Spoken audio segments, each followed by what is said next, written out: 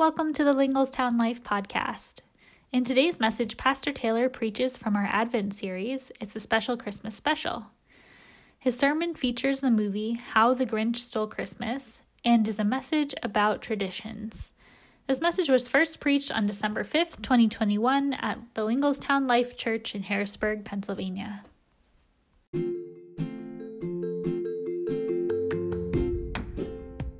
Welcome to the Linglestown Life podcast, where our community seeks to love God and love others. Here you'll find timely teachings, important conversations, and encouraging devotionals to improve your life and help you deepen your faith.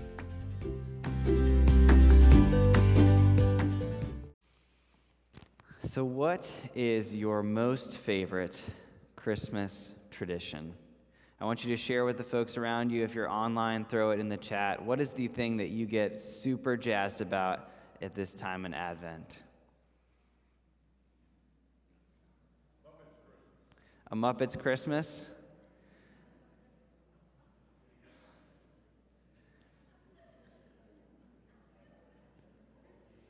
A Christmas tree? Feel free to shout them out for the whole group at this point as well.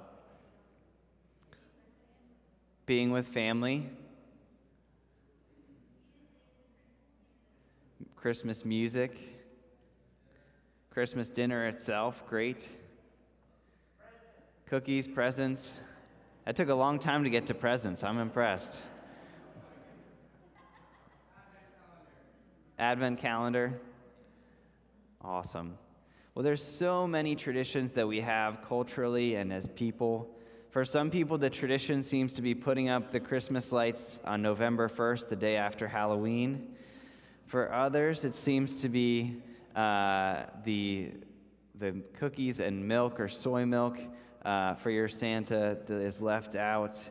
There are so many traditions that we have that are deeply important to us.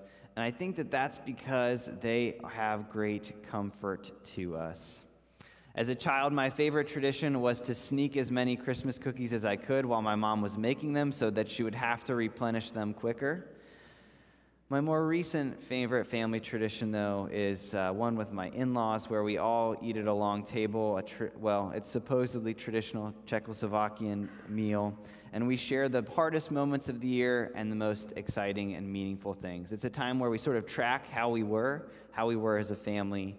And what I love about it is that it's predictable, it has a flow, and I think that's what we love about traditions. They're super comforting to us. And many of us love our traditions, whether it's about Christmas or whether it's the traditions of our lives and lifestyles. We have a traditional service at both campuses where we worship like we have for the past 500 years. Even our contemporary service has a tradition to it. There's a pattern. The days where we mess and tinker with the pattern, I can see the eyebrows go up, right? When there's a big curveball. You see, we love traditions because they're comforting, they're full of nostalgia and predictability. And I think traditions are deeply important to us as people because they're cultural, they're the way that we express ourselves and our families. Now, I know when you are thinking of the word tradition, the next obvious word is the Grinch. But I'm sure we can close the gap on those two ideas as we talk about the traditions that I think keep the establishment of Whoville going. Now, The Grinch is our holiday film this week, and I know that there's deeply held views about which Grinch is the real Grinch. I just found out that there is a third new installment of The Grinch for folks who are younger than me, because I'm now getting old. You can laugh. And if you haven't seen The Grinch, it's super, super easy. It used to fit in 25 minutes with commercials. It's about a weird green, hairy person who looks like a tennis ball that got stuck in the wash a few too many times.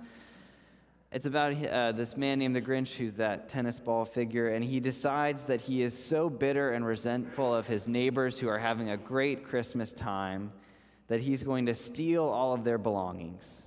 He's going to take their packages, the trees, the cookie crumbs. Nothing will be left safe, even if it's nailed down for the Grinch. And he and his unfortunate friend, his friend Max, who's his dog, who he pins a really curious, it looks like more like a flute, but it's meant to be a deer antler. Sorry, I clearly haven't hunted much. I don't know what they call these things. A deer antler on. He and Max, they commit this great larceny, and they end up going to this cliff, and they're about to throw away all the possessions. They're expecting to hear as the sun rises the Who's waking up and being so bitter and resentful that they start being angry. But he's frustrated at this great communal theft because he only hears singing coming down from Whoville. And though his cardiologist would obviously be very worried, we learn that the Grinch's heart grows three times as big in a matter of moments. And he feels as though he needs to return those gifts, so he brings them back on the sleigh, and they have a big, great meal, and by the end, they're all holding hands. And what I think is so interesting about this narrative is that it's really about the Christmas holiday and traditions that we have around Christmas. I think Whoville is actually built on 365 days about Christmas, 364 preparing for the next one. Their world and their culture is deeply dependent on it. And they're not the folks like me who now have to scramble because I didn't order packages 3 months ago as the news was telling me, and I have to figure that out in the next week. These folks were ready for Christmas. They are always ready for this, and they find great comfort in this special tradition. And I think they find that comfort because it's full of expectations. Expectations of what it will look like. How many of us do well when our expectations fail? When the ham is overcooked on Christmas Day, when someone hits traffic on their way to your party. We all struggle around the holidays with tradition. We get too connected to to the structure of it and get too uptight about it. I think the same is true in our life, right? We don't like change. Very rarely when we say we're going to institute a new change somewhere or at work or wherever, do people go, yes, I'm excited. Right? But these things can be deeply important for us. And I think that this is true, too, because not every Christmas is always the same. Sometimes Christmases can be very difficult for folks. Maybe someone is sick. Maybe there's an empty chair from someone who we've lost in the past year. Or maybe you're a college student or your family member's traveling to be with some other family for the first time. When things get the stress test around the holidays, we can be stressed out. But what I think is deeply important about tradition, deeply important about it, is the sense that with expectation, with tradition, there is a deeper core of love. You see, the Who's, they wreck the Grinch's expectations because on the morning of, they get together and they join in a big sing-along. They're holding hands. They've decided that the material possessions weren't that important at the end of the day. And to be honest, I would not have been one of those Who's. I probably would have gone to Facebook and sent a big rant about how this Grinch came and stole everything, right?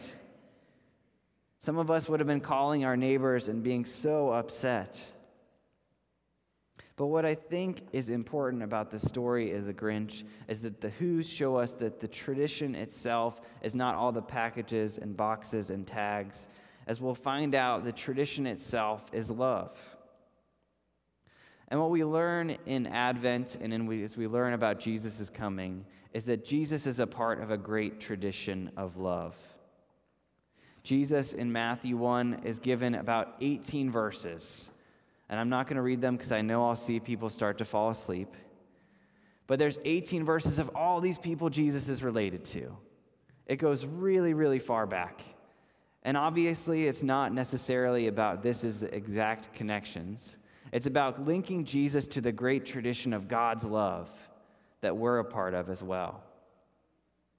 And what's interesting about Matthew, too, is Matthew doesn't tell just a cheery, happy story. Cheery includes the people that maybe shouldn't have been in that family ancestry.com. In Jesus' ancestry, he has Rahab.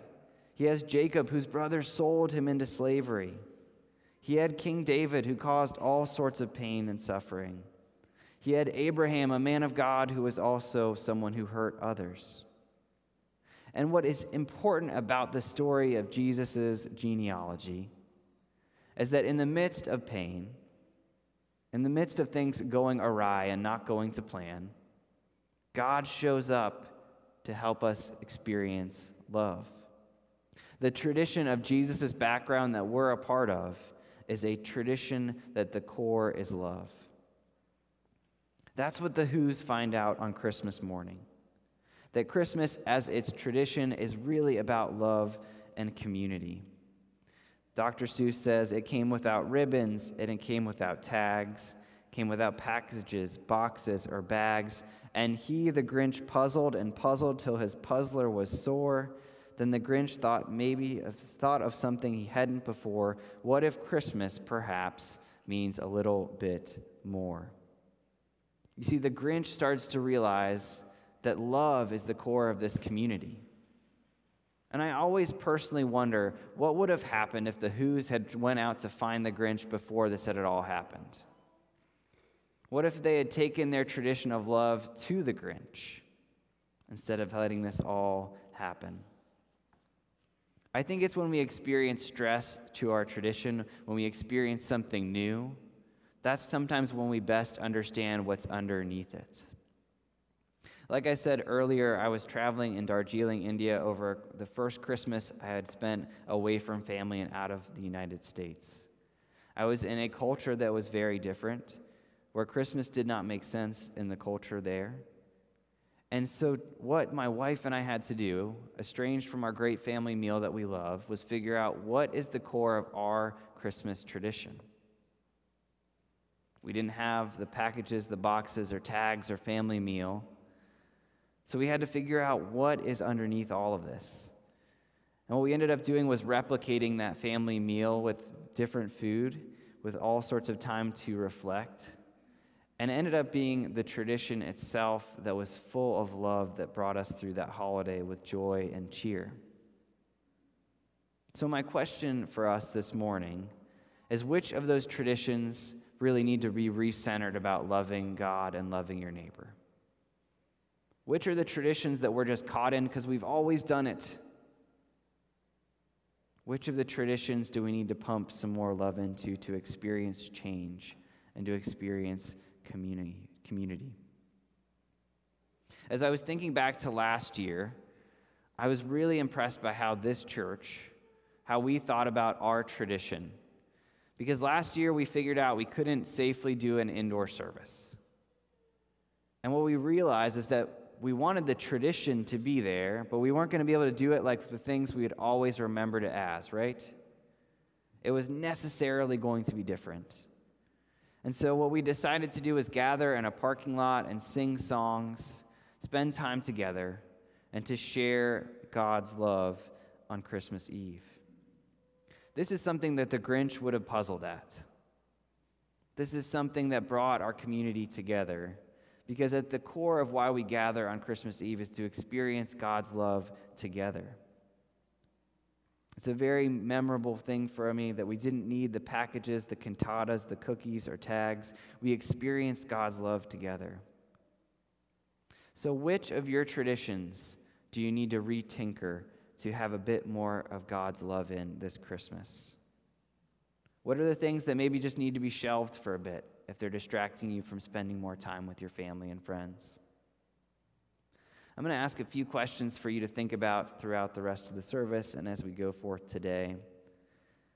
In a tradition of surprise and love this season, do you need to bring in a new pattern or a new tradition that can be really rooted in love? Can you figure out how to surprise the Grinch on your street with a gift of kindness? Do you need to go to the bar or places where the Grinches in our community live and go and reach out and connect with people who often feel isolated in this holiday season? Do we need to put our phones away at the table and really connect with people to experience God's love at a meal?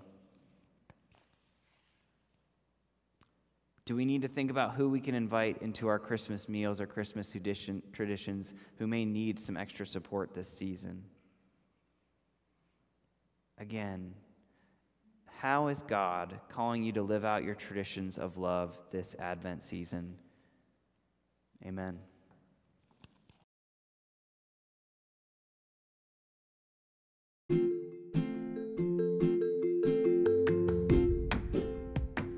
for joining us on the Linglestown Life podcast. If this message was meaningful to you, we hope that you'll leave a review and share it with others. If you want to know more about our church or would like to attend a service or community event, find out more at www.linglestownlife.org. God bless you, and may you go forth to love God and love others.